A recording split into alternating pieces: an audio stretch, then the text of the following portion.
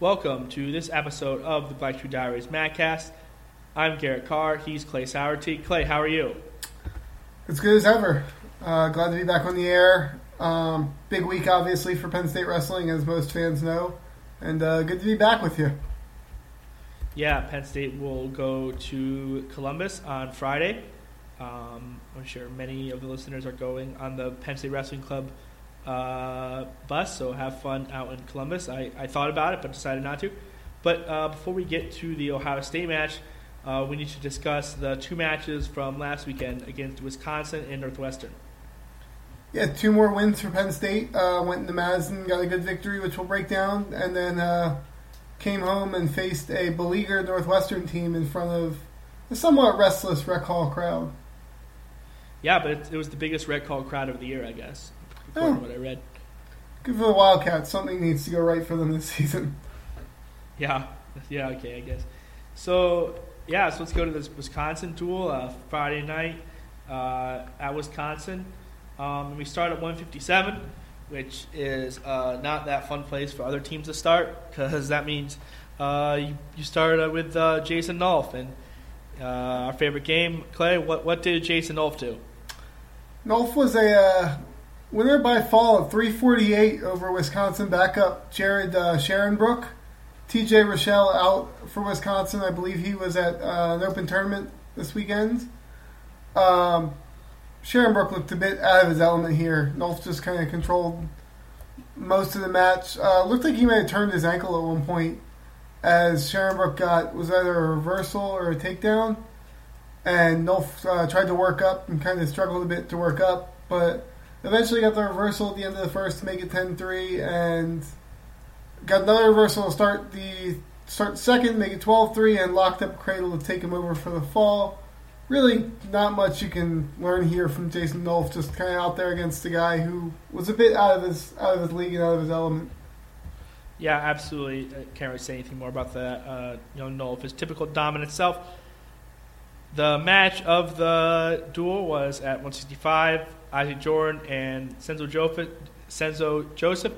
And Senzo snatched defeat from the jaws of victory here. This one had a big match feel to it going into the match, and then you could feel it as the match was going on because my heart rate was starting to rise, even at 0-0, just kind of waiting for things to happen. Chenzo did a really good job of pushing the pace throughout the match against a two-time finalist in Isaac Jordan. Led 1-0 after the second period after an escape. Jordan chose down in the third period and was able to grab a reversal after Chenzo kind of got caught hanging on the leg. And Jordan stepped over, but Joseph got the escape again, 2-2. With a minute 20 to go, and you could see Chenzo then working forward and kind of pushing Jordan to the corner of the mat, and finally got in on a low single and really did a really good job to finish on the edge with about 20 seconds to go, taking a 4-2 lead. And at that point, Jordan really hadn't done much of anything from neutral. So with 20 seconds left, you're thinking, okay, ride him, maybe if you start to get in danger, cut him, or just cut him from the beginning, and with no stall call against you, back up. But Chenzo rode a little too hard and got into a similar situation where he was hanging down on a leg, and Jordan was able to step over and get a reversal and almost got too near fall to end the match, which I thought he probably should have deserved there, which would have ended the match 6-4. But match went into sudden victory, and Joseph took a shot early, and again, Isaac Jordan with a really, really nice counter shot and was able to scramble and get the two for the win and sudden victory. But this one was really frustrating. A win probably moves Chenzo Joseph to third in the Flow Wrestling rankings as it is. He's sixth behind Jordan, Daniel Lewis, and Chandler Rogers, who sit behind Aymar and Massa. But Chenzo had this match won and didn't really wrestle a smart last 20 seconds. Obviously, I think the easy thing is to say he should have cut him, and I agree. I take a bit of issue with the coaches who need to communicate that to him. You could see when they stopped the match on the edge after he got takedown that Chenzo looks over to the bench And at that point, somebody needs to get the message across that there's no need for him to ride him tough. At no point in that match was he in trouble on his feet. No. So while I believe it falls on Chenzo, because ultimately he's wrestling the match, that needs to be clearly communicated to him that he should be cutting him off the whistle or not even trying to really ride that hard. Well, I thought it was fine because I think they went up into a rear standing position, and I thought it was fine for Chenzo to hang on right there as much as he could. But then I'm pretty sure that he dropped down on a leg, right? Am I remembering correctly? Like they were in rear standing, and then he dropped down on a leg. Yeah, he kind of worked up to his base. He wasn't quite vertical. I think he was kind of had sat out and was working up when Chenzo dropped down. But I don't even know why when you get to that point where he's kind of sat out and starting to get to his base, that you don't cut him immediately. I mean, yeah. Did Jordan once get on a leg? Maybe once in that match. At that point, you have no stalling against you. There's maybe 15 seconds or so left in the match. You're going to take a 4-3 lead if he gets the escape, and you can pretty much back up to a win. Well, and if you are going to drop down to a leg, you have the stall called in your pocket still, so at least drop down to a point where you can get a 5, where you get a 5 count in the stall. Well, I think he tried, but I mean you're in an area there when you're down on that leg where you're in Jordan's wheelhouse. I mean, he's a very, very strong wrestler who loves to kind of feed those hips and step over, and it's the exact same reversal that happened to begin the period. No, yeah. Well, I mean, I was fine with him like riding him like when he was like when they were getting up to a rear standing position, because just to eat time. But then he should have kind of known when to cut him there, like when it was like a 12 seconds, and it cost him dearly. But better to cost him now than at Big Tens or NCAAs. It's a lesson he will learn. Yeah, it's definitely a learning experience for Chenzo, and it's a bit frustrating, obviously, because it would have been a chance to improve his ranking, improve his seeding, more importantly, where he could have maybe gotten a 3 seed for the Big Ten tournament, where he would have been likely opposite Massa rather than Martinez. But he'll get a chance at Martinez down the road. Yeah, I mean, he could still get a good seed. It's just, more than anything, I think it's frustrating. And you don't want to be too hard on him because, I mean, if you watched his reaction or listened to anybody there, nobody's beating him up any more than he's beating himself up over that. But it's just a really frustrating result, and you could see that from his reaction. And I think the coaches kind of know that they I don't want to say that they let him down, but I mean, that's a sense of what happened. There's a reason that they're there. That needs to be communicated to him.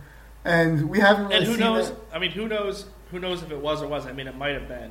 Yeah. I mean, the kid's wrestled enough matches in his life where it shouldn't have been a thing. But, yeah, he was not happy with the result of the match, for sure. Beating himself up pretty good about it. Also, a side note for that on Chenzo. I don't know whether you listened, but some genius decided that they were going to reply to the Penn State wrestling account and say that he made a stupid mistake and needs to learn from it next time if he wants to be a contender. At which point Chenzo decided to reply and say, "Okay, buddy, I'll get that next time. I'm sorry." So good job by you, Chenzo, by shutting up the trolls. We are all for that. Yeah, I mean, it wasn't like it didn't take a rocket scientist to know what went wrong. Okay. Yeah, no, I mean, but at the end of the day, he wrestled a really good. I mean, it's funny because I was saying that it's a 7-minute match to people when Mark Hall pinned Ryan Price at the end. But I'm kind of being hypocritical here. I'm going to say Chenzo wrestled a really good 6 minutes and 40 seconds. Not perfect. I mean, he gave him the reversal, but since reversals are only worth 2 points, which is stupid. I mean, it doesn't really matter that much if you do it at the beginning of the period. But yeah, I mean, he wrestled well. Let's go to 174.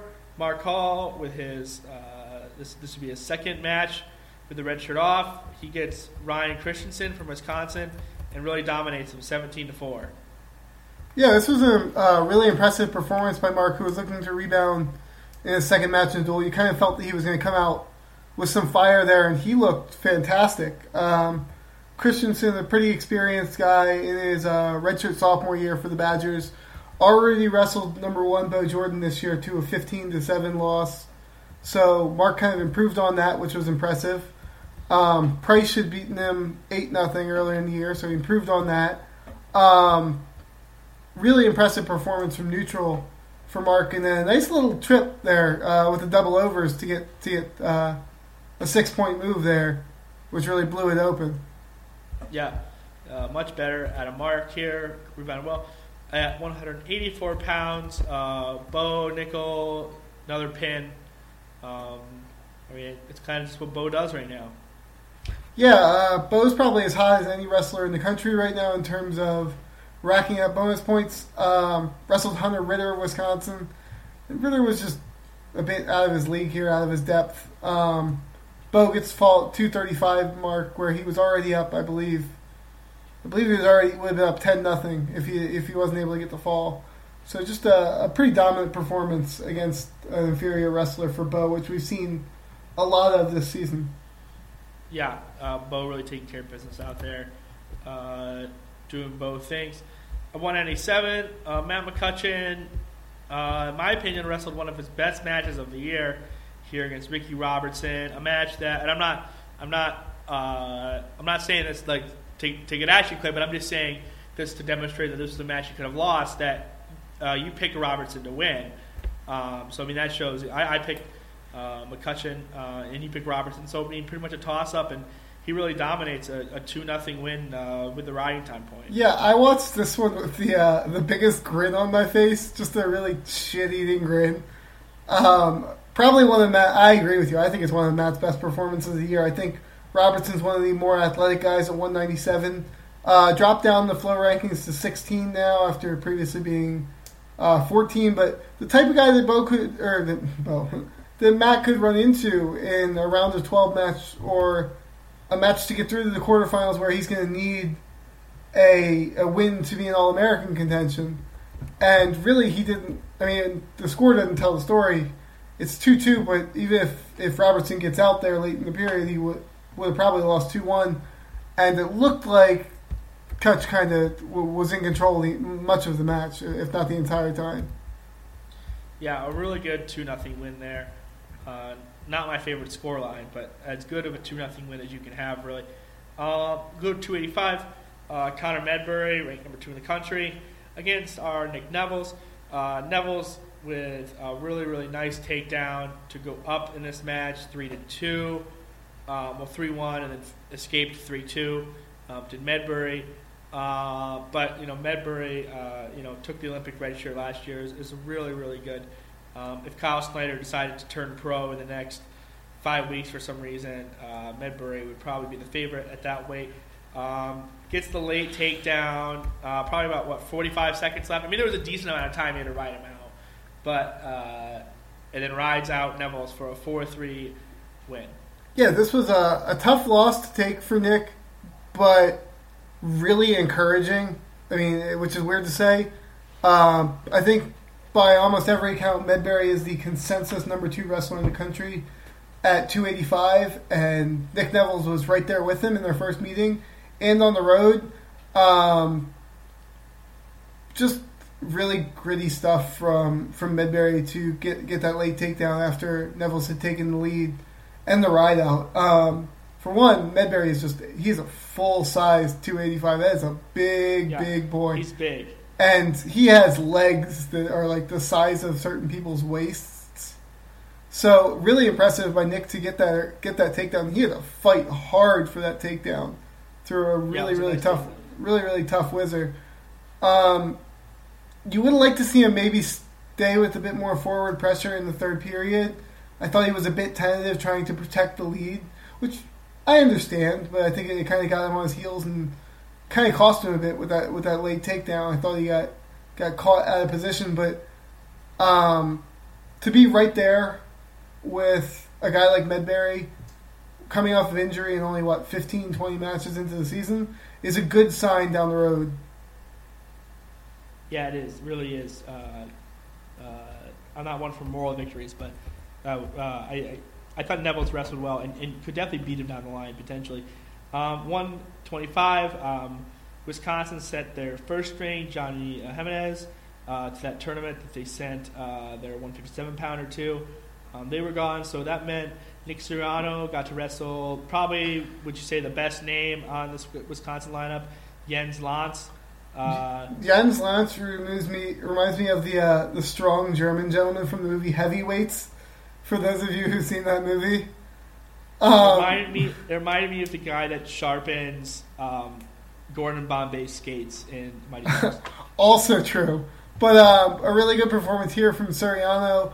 For those of you who are familiar with the career of Nico Megaludis, it's very, very eerily similar to watch Nick Suriano wrestle. Nick maybe has a bit of a better game from top than Nico had early in his career, but they just wrestle very, very similar matches and to an extent similar styles. I think Suriano's a bit more powerful and maybe doesn't work angles quite as well, but same comfortable major decisions. Maybe won't blow anybody away, but can beat anybody in the country. Probably isn't going to lose to anybody he shouldn't lose to. It's like Suriano, or it's like Megaludis really never graduated, because you just have that guy that you're like, you just have that guy that's like, okay, he's the number 1 or 2 wrestler in the country, and he's probably not going to lose to anybody lower than 3, and he can probably beat anybody. Yeah, I agree, absolutely. With all that, Suriano really stepping in well there, as we thought he would. I mean, expectations were high. At 133, we see the debut of Tristan Law. Clay, Tristan gets the first takedown of the match with some good wrestling on his feet. I'm pretty sure he had gotten in deep on a shot before he gets the takedown. He did. So, I mean, he really had two. I mean, he looked really good from neutral. Not as good from bottom. Well, theory time. My theory is that Kale, who likes to start at 125, had them draw weights, which I don't know for sure, because I know Tristan was coming down from 141. I don't know how hard the cut was for him, or if he had been at 133, but I think that might be why we didn't start at 125 that night. No. But Kale never draws. A good performance by Tristan on his feet. Unfortunately, folk style wrestling requires you in most situations to wrestle some of the match on the mat, and that did not go very well for Tristan. No. Yeah, he probably would have beat him in a freestyle match. I mean, I would think, but like, no, he was. I mean, I don't want to criticize the kid too much, but not good. And I'm sure he's the first one to tell. I mean, this is no secret, but not good on bottom. Not a good performance from the bottom position. To be honest, one of really the worst I've ever seen from a Penn State wrestler on bottom. I mean, oh my god. I mean,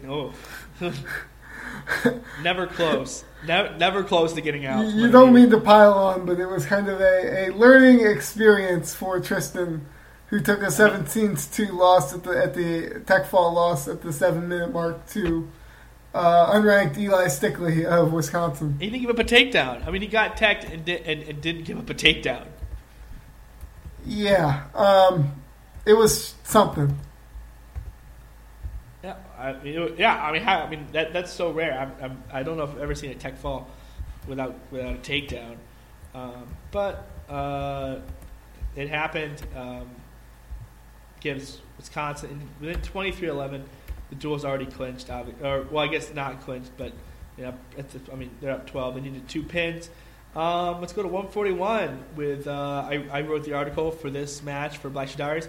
My wrestler of the match, Jimbo Gulaban, here with a 15-3 major over Colmar, and Jimmy finishing shots, man. Yeah, I like this new and improved Jimmy. Second straight match, he just came out firing. I think Jason Dolph mentioned that he's not wrestling to win anymore. He's just wrestling to score points. And when you start to do that, you start to loosen up. Martin's a guy that's been around the rankings all year. And the type of guy that's really given Goloban trouble over the last 2 years. And Jimmy just blew through him. I mean, he's got that head outside single where he doubles off quickly. He's got that working whenever he wants it. This is fun. I'm hoping we can see this Jimmy Goloban continue to wrestle this way going forward. I mean, if he gets 5 takedowns Friday night against Luke Pletcher, he could be in business at 141. Because I mean, not that Pletcher's a national championship contender, but Pletcher's a very good defensive wrestler, from neutral especially. So I mean, if Jimmy's taking him down, like he's been taking people down the last 3 matches, it could be on to something here.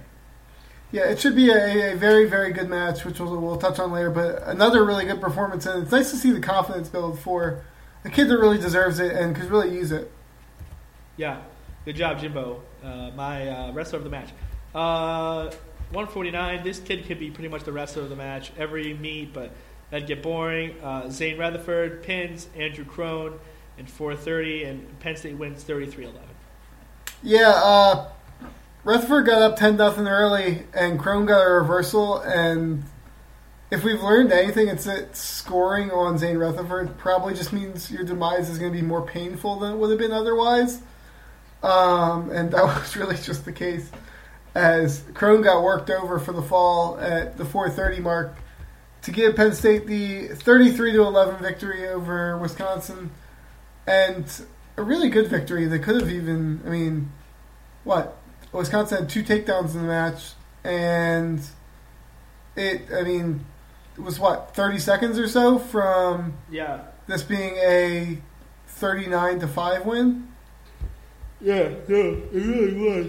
I mean, excuse me for yawning, but Penn State was really close to a 39-5 win here. I mean, at the very least, I mean, you can say, I mean, Medbury, that was pretty legit. I mean, he goes and gets the takedown. But I mean, Senzo probably, I mean, if you're looking at the ESPN win probability, was probably into the 90s and then lost. So I mean, that's good. But yeah, no. Overall, a good performance for Penn State, and they head back home on Saturday to State College and get off the bus and go right to practice on Saturday. Yeah, Penn State came home. Actually, tweeted out their flight back through Chicago, I believe O'Hare, and said that they're starting to live there. They've been back and forth so many times between the East Coast and the Midwest, but got back, squared off Sunday with unranked Northwestern, and Garrett, this was kind of a bit of a lamb to slaughter situation. Yeah, Northwestern's bad. Northwestern's program has fallen on hard times in recent years. Had some transfers out, had some coaching issues, some turnover, and it has not treated them well. And this was pretty evident on Sunday in Rec Hall. Yeah, so let's get started here. At 125, Nick Siriano, Anthony Rubinetti, Jersey native, not much to talk about here. Wins by fall in 310. Good work from Nick. Yeah, Siriano comes out, builds a 10-2 lead after the first period, already over 1 minute riding time. Took down the second period and reached up, felt for the head, and was able to reverse Rubinetti to his back and pick up his pin, which I think is his first pin in dual competition this season. Yeah, I'm trying to think. I can't remember anything else. But did he? What about a Binghamton?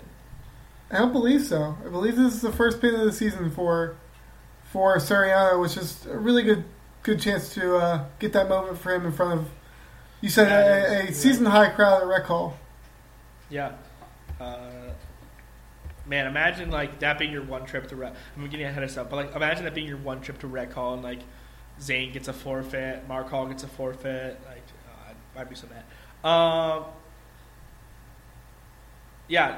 Also, I just noticed that the Penn State Go PSU Sports said that Soriano is ranked number 1 nationally, which I wish he was, but he's not. All right, let's go to 133. Jason Esparides, going with it. Beats George Carpenter, who's back in the lineup, 4-3, making it 6-3, and that's all that Northwestern would get. Yeah, 3 escapes here for Carpenter to get the points. Really close to a takedown late in the third period. Forced a stalemate with I think under a minute, where it looked like he might come out the back door. Wasn't able to do so. 4-3 loss for Carpenter to Ipsarides, and really at this point, not much you're super excited for Penn State at 133. Just a tough situation with Cortez out, but it's nice to see Carpenter and Law get some opportunities, and you've seen areas of growth that'll be there for them throughout the year. Yes. Let's go to 141. Jimbo wrestles Alec McKenna. As far as we can tell, no relation to Joey. And Jimmy keeps finishing shots, gets the tech fall in 5:25, 20-5. Yeah, really, really good performance by Gulabon. Maybe even more so than Martin. I know McKenna's probably not necessarily at the level of Martin, but Gulabon came out, gets a 6-point move actually, or he gets a quick takedown and gets a turn to go up 6-0 real quick, and led, I believe, 10-2 after the first period. Just a fantastic start for Gulabon. Builds that lead up to 16-3 with 3 minutes of riding time after the second period. Gulabon gives the optional start, I believe, in the third, and gets a quick takedown. Gets another quick takedown, make it 20-5. And when was the last time Jimmy's put up 20 points in the match? A really strong performance here again. Yeah, I mean, he looked good. I mean, I'm trying to think the last time he scored that much, when I remember, was like last year against Matt Manley, but I don't know if he got to 20. Yeah, no, really good performance by Jimbo. He looks. I mean, we'll know more this weekend, and I know Clay is adamant that he's not getting ahead of myself. And I remember I said in the preview podcast for the lightweights that I would not get excited about Jimmy Gulabon, but that's a promise I broke to myself. I'm excited. I don't know, man. It looks like the light switched for him. Yeah, it's going to be really telling to see what happens this week against Ohio State and Luke Pletcher. But right now you're seeing as aggressive as we've seen, Jimmy in 2 years. Yeah, no, for sure. I mean, like, it's kind of like the way it works out, the schedule-wise, we have 3 duels left. But, I mean, off the top of my head, I like Maryland and Illinois don't have particularly good 141-pound kids. So, I mean, this is really his last big. Well, no, because we're gonna go to Oklahoma State, I guess. So never mind. But that's when we win Friday. I was gonna say, but I mean, in the next 2 weekends, he's only got 1 test. But then, of course, he'll get Dean Heil. So I messed up there. I would have liked to see what would have happened if Alfred Bannister, Baby J, was still down at 141 for Maryland, but he's up at 149 now. So really, it's the last opportunity for Jimmy until Oklahoma State to get a big win here and against a similarly ranked ranked opponent in Luke Pletcher. Yeah. All right, let's go to 149. Zane runs out on the mat, forfeit, whatever. Kind of sucks. Yeah, 2 forfeits for Wisconsin. Northwestern on the evening here. A little annoying. You're allowed to travel 15 wrestlers, I believe. Yeah.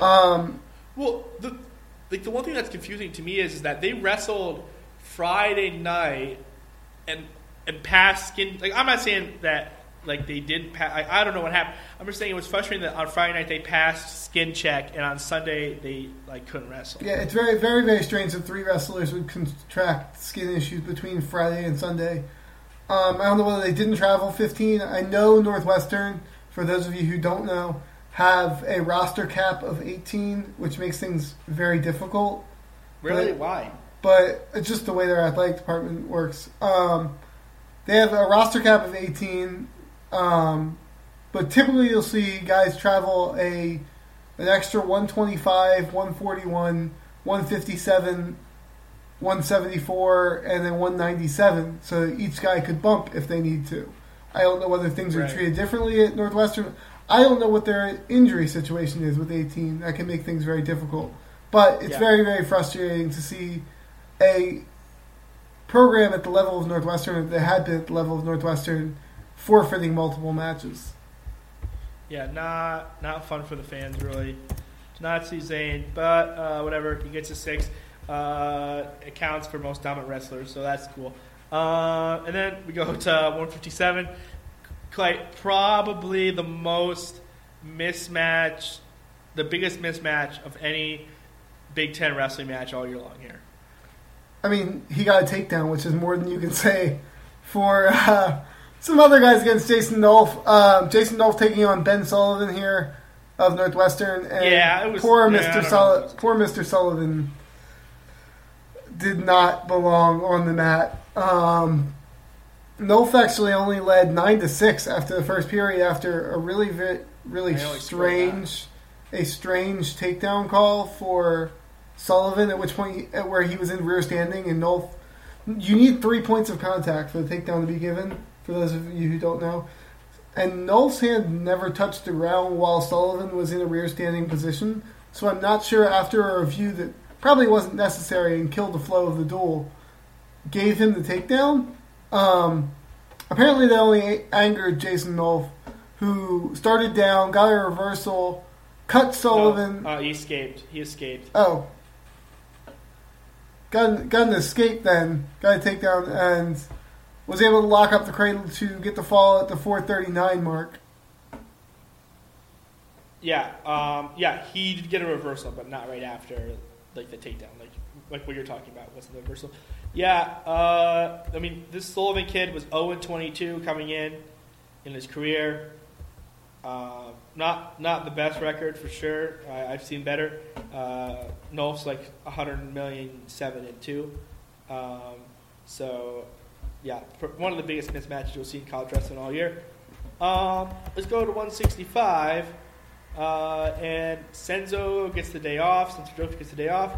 And we see senior Caleb Livingston, who was last seen underneath a heavyweight last year. Yeah, this was quite the performance from Sullivan, who's down to 165 from technically wrestling heavyweight. I believe that if I recall correctly, he was weighing in around the 180s last year as he was wrestling a heavyweight. So great job by Caleb. What do you say he got up to? 195, I think. 195. So bit of a cut back down to 165. Yeah, something like that. It was a lot. The coaches said, or Livingston said in his post-match interview with Jeff Byers that the coaches reached out to him Saturday about his weight. Nothing wrong with Chenzo. I think just an opportunity here for a senior in Livingston to get a dual appearance in front of the home crowd in the senior year, and boy, did he ever put on a show. Yeah, and I was wrong about Ben Sullivan. It's not him. That was Ofer. It's actually this kid from Northwestern, the Patron kid. I apologize to you, Ben Sullivan. Not that you're good, but you're not 0-22. So this is probably why Kale gave Senzo the day off. Senzo's been wearing that heavy wrap on his knee. Probably a little beat up at some point. And this Patron kid, I'm sure he's a good kid, was 0-22 going in.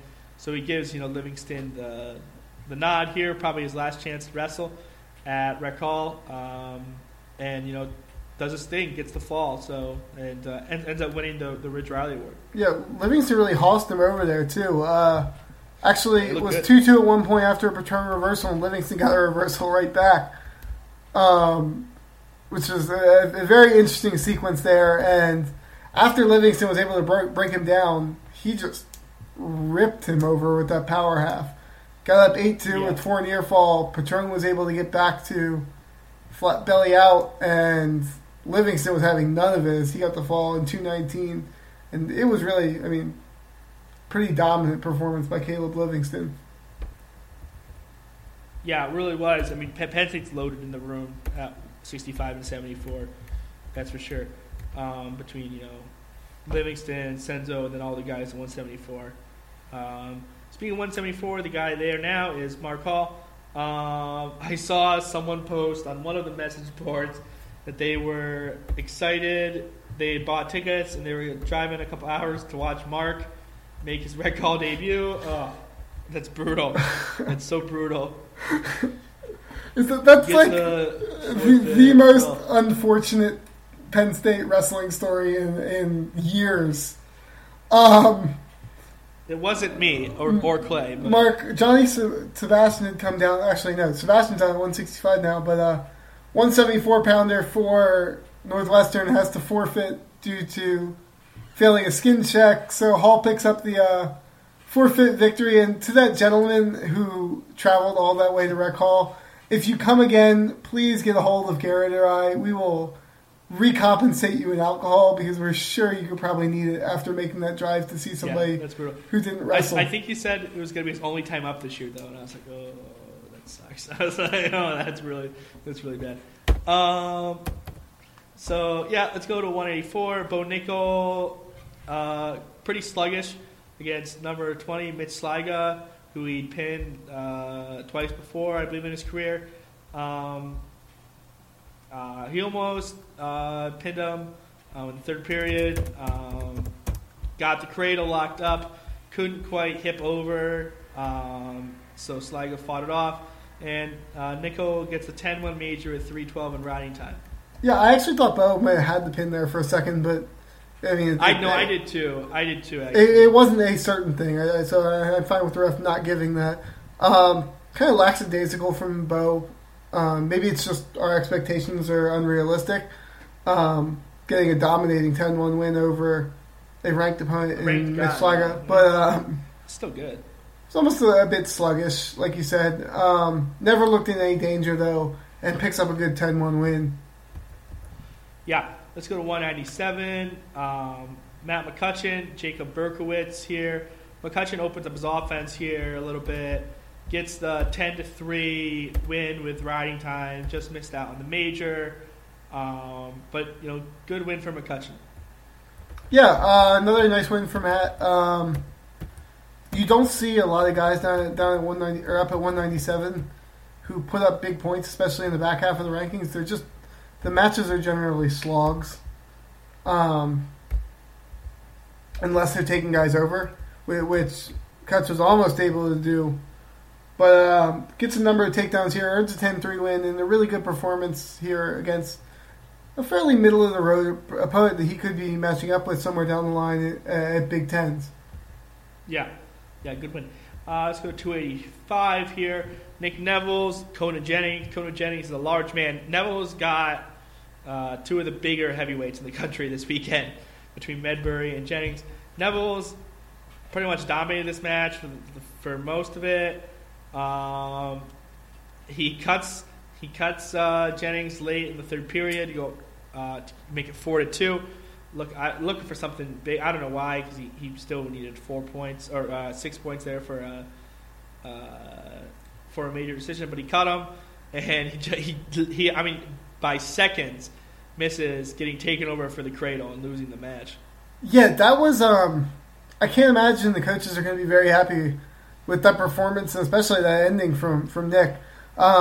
You mentioned Conan Jennings, large guy, weighed in, I believe, at 283 pounds, so really pushing that 285 point like 8 or something. Really pushing that 285 pound limit. But just not a great performance by Nick. I don't know whether it was a matter of him being a little let down after not getting the victory over Medbury, or just didn't want to be out there against a clearly inferior opponent. No offense to Conan Jennings, but I don't think anybody's going to argue that fact. But he just wrestled a really sluggish match and then almost decided that he was going to give the match away at the end, being lazy and sloppy. But as is, holds on for the 5-4 win with riding time. I'm sure the coaches will have something to say to him in the room about that result and that performance. I mean, I didn't think it was bad. I didn't think he wrestled an awful match until the end. That was not good. But yeah, so that brings the score here to 45-3 for Penn State over Northwestern. Not really much more to say about this. Northwestern's not very good. Penn State is.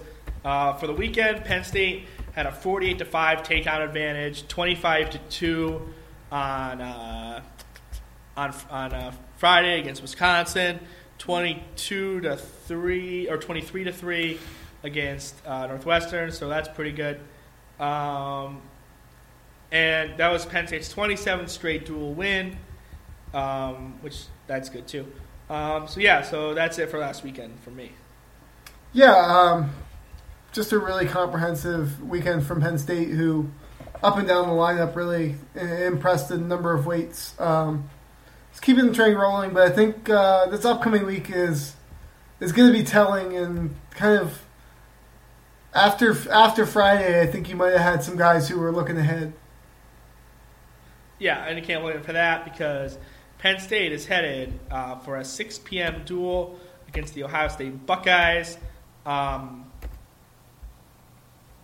Friday, and should be Penn State's last real test here in the Big Ten. So, that's a big match. And it looks like Ohio State's going to have Kyle Snyder back, which, at least can make things interesting on the scoreboard. More so than if they had Russ their backup. With everybody healthy in their full projected lineup, actually not counting Keyshawn Hayes, everybody that was currently healthy and dealing with minor injuries back in the lineup, I think Ohio State's probably the toughest test in the country for Penn State in the dual setting, just from a matchup standpoint. Yeah, no, I don't disagree. So, yeah, we can go through these matchups here. 125, we have the Rodriguez kid from Ohio State up against Soriano. Rodriguez has really been struggling for the Buckeyes. Soriano not so much. So I'm giving Soriano the major decision. Yeah. Here. Rodriguez really started out the season very, very strong, actually, and earned some solid victories. I believe he might have had a victory over Tim Lambert. I'm going to check on that real quick. But has just not looked the same. Rumors that he might be dealing with the cut could be an issue with him. He could be dealing with a knee injury that's also been nagging him. But has just not been the same wrestler since. But has a 7-0 victory against Darian Cruz to his record earlier in the year. And has just, again, not been the same wrestler since. And I think I'm with you. I think Soriano probably gets bonus points here and could get a major if he really pushes the pace. Yeah, I'm looking at the track wrestling page for him. I don't see where he beat him 7-0, but I do see, he's got some close matches here against good kids. Darian Cruz, who beat Joey Dance this weekend, he loses to 2-1 back in November. There's another one here that was of note. Joey Dance only loses 4-3. So he had some good matches, but then since then, so really since the Christmas break is because before break he beats Aaron Assad of Missouri, and then goes and tech falls Rubinetti from Northwestern, who's not great, but he's still 3 minutes 33 seconds tech fall. But then after break he loses to Jimenez from Wisconsin 14-2, loses to Pierchowski from Illinois 10-0, and loses to Thomas Gilman 23-8 tech fall. So not good after the Christmas break. Yeah, and actually a correction there. It was a 2-1 win over Darian Cruz early in the season in November, but later that month he wrestled Joey Dance in December and only lost 4-3. So just a pretty strong start to the season for Rodriguez, who also picked up a couple tech fall victories, a couple pins, but just has not been the same wrestler since dealing with either the weight cut or a knee injury, or I don't think that just goes away, but clearly having some issues in recent weeks. And I expect Soriano, if he pushes the pace, to get a bonus point here. Yeah, we go to 133. Not much to talk about here. Ohio State has the great Nathan Tomasello, who has a chance to finish his college career with just one loss. A lot of way to go there, but he only has one loss, right, through 2 years? I believe he has a couple of losses from his freshman year before the tournament. Okay, but fair enough. A chance to be a 3-time champion and really looking like the best guy in the country right now at 133 pounds. It'll be interesting to see who Penn State sends out here. I don't really think it matters. I don't think it matters. I would probably throw out Carpenter as he's. I don't think. Yeah, you're trying to. Yeah, I think you're trying to give up 5 here. Yeah, and I don't think Tomasello is the Turner that Corey Clark is, and Clark was only able to pick up a tech fall against Carpenter. So I think it's really, really tough to tech a guy, even when the guy doesn't have that much from neutral, with just takedowns. I think the smart move here for Penn State is to throw out Carpenter, who hasn't quite got turned by as many guys, or a guy like the 133 from Wisconsin. So we'll see. Either way, I think you give Tomasello 5 points here. Yeah, I agree. 5.5. It's gonna be 5 or 6 here. I think. We go to 141. We talked about this a lot. Jimmy and Luke Pletcher. I'm putting Jimmy as the favorite here. And when I go back through, I'm going to give him 3 points here. I just think Jimmy's wrestling really well. He's the more experienced wrestler compared to the PA native Luke Pletcher. Interesting matchup though. Kids are the two kids are from not far from each other, like less than 10 miles. Derry area and Latrobe are close. Yeah, some Whippeal wrestling on display here for those of you from Western PA. Really a huge match. Could be a huge match in the duel for team scores here. You got Pletcher's ranked number 12 by Flow Wrestling, and Jimmy is up at number 19. This one's, I don't know how I feel. Jimmy's wrestling really well, but Pletcher can be a kryptonite for that because he can shut down offense with the best of them. And it's not because he doesn't push the pace, but because he's just so good at head hands and so good positionally, and he's a bit scrambly too. He's not afraid to go over legs and put you in awkward situations. I'm going to give Pletcher the win here, just because I think I'm going to be on the more cautious side with my scoring. But should Jimmy come out with the victory, I would not be surprised. No, yeah, I don't think. I mean, I wouldn't be surprised if either one of them won. I'm just giving the slight favorite to Jimmy Howie's wrestling. So right, I've got what 8-4, and you've got it what 7-5 Penn State. Well, I think Thomas Sells going to get the pin, so I have it 7-6. And I've got 8-4 for Ohio State. Okay, yeah. So we go to 149. Zane Rutherford against Micah Jordan. Micah will probably turtle up here, cause especially. Yeah, I mean, I would think, especially if Bojo and Snyder are wrestling and they think they have a chance to win the duel. But I still think Zane's going to get the bonus here because that's what Zane does. I'm going to give Zane the major decision over Micah Jordan. Yeah, I mentioned at the beginning of the season that I thought Micah might be the second best wrestler in the country at 149. Didn't show that in his performance against Brandon Sorensen, where he was pretty much dominated in, a 2-0 victory. Sorensen got the ride out. I believe Sorensen got the ride out in the third period, and Jordan was really not that close. Zane's a better rider than Sorensen, better from neutral, and a better turner. I think that Micah might be in for a long day. I'll give Zane the major victory there to make it 8-8 on my scorecard. And that makes it 11-6. Let's go to 157. Jason Nolf against this should be Jake Ryan, right? The coach's son. Yep. For the Buckeyes. At least his mama will get to see him wrestle. But like the way last year's match happened, where Nolf got really mad because he thought Ryan was taking advantage of the concussion rules and stuff. I don't think this is going to end pretty for Jake Ryan. I think he's going to get pinned here by Jason Nolf.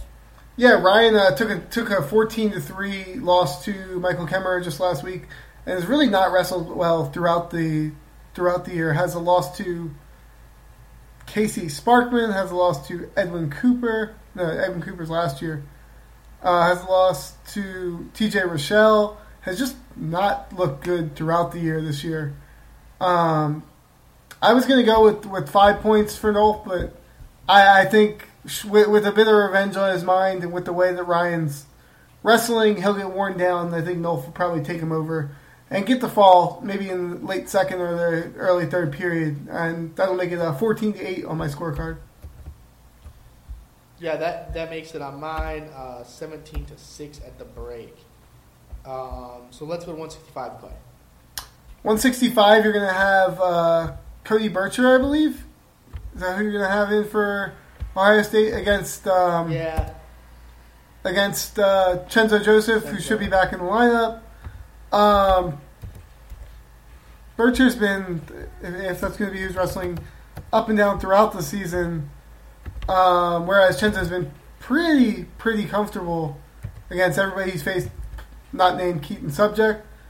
Probably should have had the win last week. Could come out with really some anger behind him. Bircher was able to keep Joey Gunther from picking up bonus points, lost 7-4. Actually only has a 6-4, has a 3-0 loss to Joey Gunther, and then has a 4-1 loss to Isaac Jordan. I think Chenzo, with this style, if he can wrestle through all 3 periods, is going to get bonus here. I'll give him the 4 points. Yeah, me too. I agree. I think Chenzo gets the major here. So it makes it well rested. I agree. That makes it 18-8. I got 18-8 on my card, and I have it 21-6. Heading into 174, we've got probably the match of the duel at 174. Yeah, I would say so. You're going to have number 1 ranked Bo Jordan. I mean, I don't know. It's tough to overshadow the Nickel and Myanmar rematch, but you're going to have, it's going to be tough, but you're going to have number 1 ranked Bo Jordan, hopefully putting his ranking on the line against number 9 Mark Hall. And boy, this one should be a doozy. It's going to be a tight match. I mean, either way. And I don't think it'll be particularly high scoring, but I don't think you're going to look to maybe a 1 takedown match. I think you could see a couple of back and forth flurries. Yeah, we give Bojo a lot of crap on this podcast for not wrestling. We'll see if he wrestles on Friday. Even if he does, I'm going to pick Mark. I think Mark's going to win. Beat Bojo. I just think Mark's the better wrestler. So that brings it to me, 24-6. You got Bo, who's coming off a 3-2 win over Alex Meyer. Hall lost to Meyer, but as we all know, transit property, probably not the best way to go about scoring wrestling matches. I think Bo presents some issues for Hall. I think he's a full 174 pounds, which is good for him to not have to deal with cutting weight or cutting as much weight. I think he's as positionally sound as anybody in the country, and it's really, really tough to work on his legs. So Hall's going to have to, I think his best opportunity to pick up this victory is to put in a good, really hard ride against Bo Jordan, which Daniel Lewis was able to do from Missouri last year at 165 when I believe Bo got the win, but it was a very, very close match. As of now, until I see otherwise, I'm going to give the nod to Jordan. But again, like I said with Jimmy, I don't think it would be shocking to anyone if Hall was able to get the victory. No, I can see both of that. So what, I have 28-6 here? And I've got 24-6. I've got 18-11. All right, fair enough. Let's go to 184. Bo, Nickel, I think is going to be fired up for this one. Yeah, those of you who are Penn State wrestling fans don't really need a reminder of the history here between Bo Nickel and Miles Martin, but both are up a weight this year. Bo seems to have taken to the change a bit better than Martin, who's really struggled a good deal. Just lost a 5-3 match to Sammy Brooks, where in the third period he just looked like he had nothing left. But which is strange because he should be eating better. Like you would think, that's more symbolic of a wrestler that's going down in weight, not one that's going up. I think Martin was probably an ideal 174 pounder and really needed to do a lot to get up to 184, where I think he was probably just overpowered by a guy like Brooks, especially on top, who can put a tough ride in. But I think Nickel's probably has a better top game than Brooks. And I think Bo's going to be pretty dang heated in this one. I'm going to give him the major decision. Me too. I have that'll take it to 22-11 on my score. I think I have it 28-6. Let me check. Let me make sure I'm right. 4 for Suriano, 3 for Jimmy, 4 for, so it's 17 after Nolf, 4 there, 3 there. Yeah, 28-6 is what I have. So heading into 197, 197 is another one where you're going to learn a lot one way or the other. I agree. Colin Moore's looked pretty fantastic for much of the season. Got bonus earlier in the season by by Brett Favre, but was able to take Jaden Cox down twice, which kind of opened up a lot of people's eyes. Moore up to number 4 in Flo's rankings. McCutcheon is number 9. I mentioned early in the year, I think anybody between 3 and 8 or 9 here can beat anybody else. I think you're going to learn whether that's the case in this one.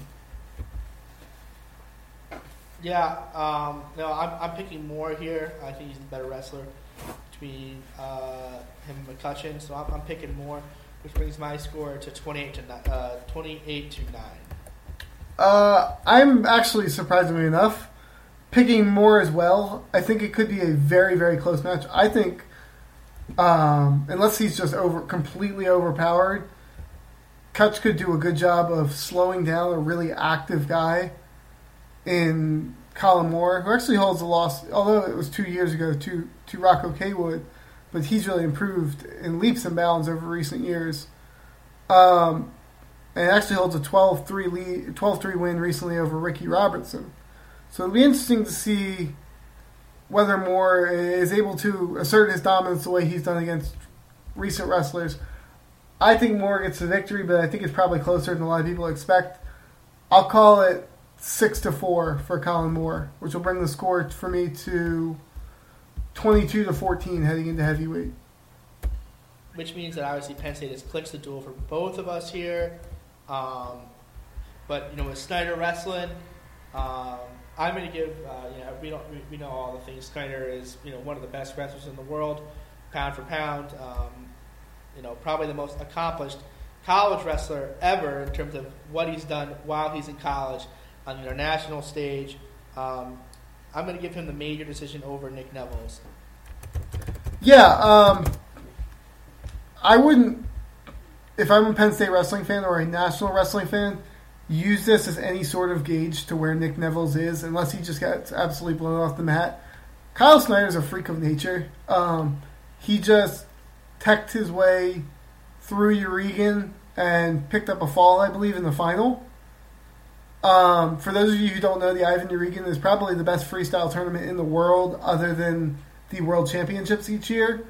And Snyder just absolutely dominated, albeit against a somewhat watered-down field this year.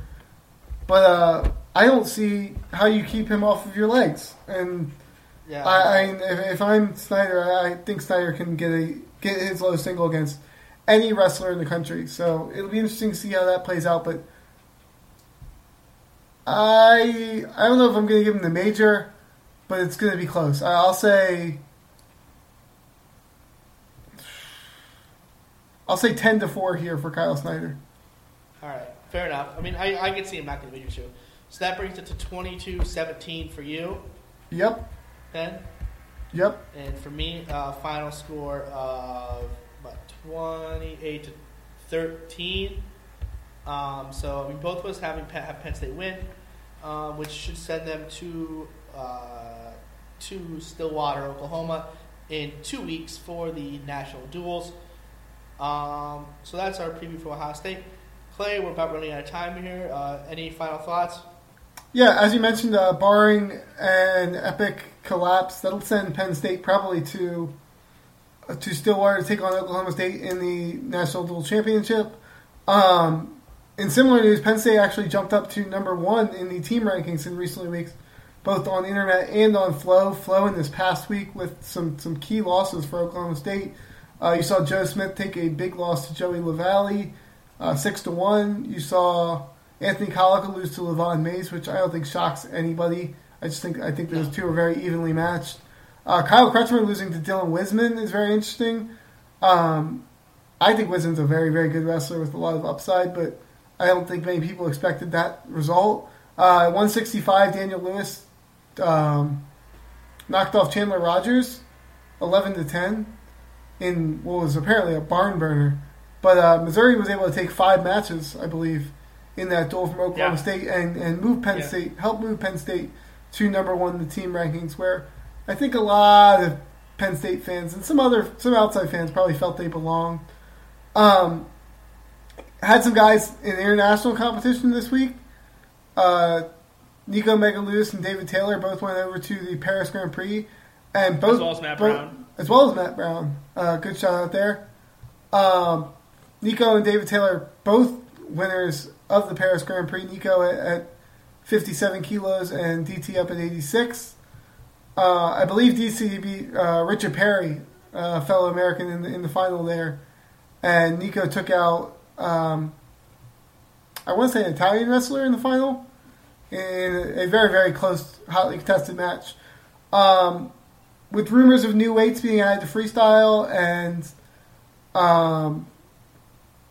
Kyle Dake actually jumping down back to 74 kilos, it'll be interesting to see what Nico and DT can do with those weights going forward and see maybe whether they can make a world team in the next year. Yeah, I agree 100% with that. The added weight should really help those two kids especially because it's kind of like two of the more crowded weights in the USA freestyle circuit for Nico and David Taylor. Well, that's all the time we have. Like, subscribe to the podcast, all that good stuff. Hopefully Penn State gets it done this weekend against the Ohio State Buckeyes. And we will talk to you guys next week. See you later. Peace out.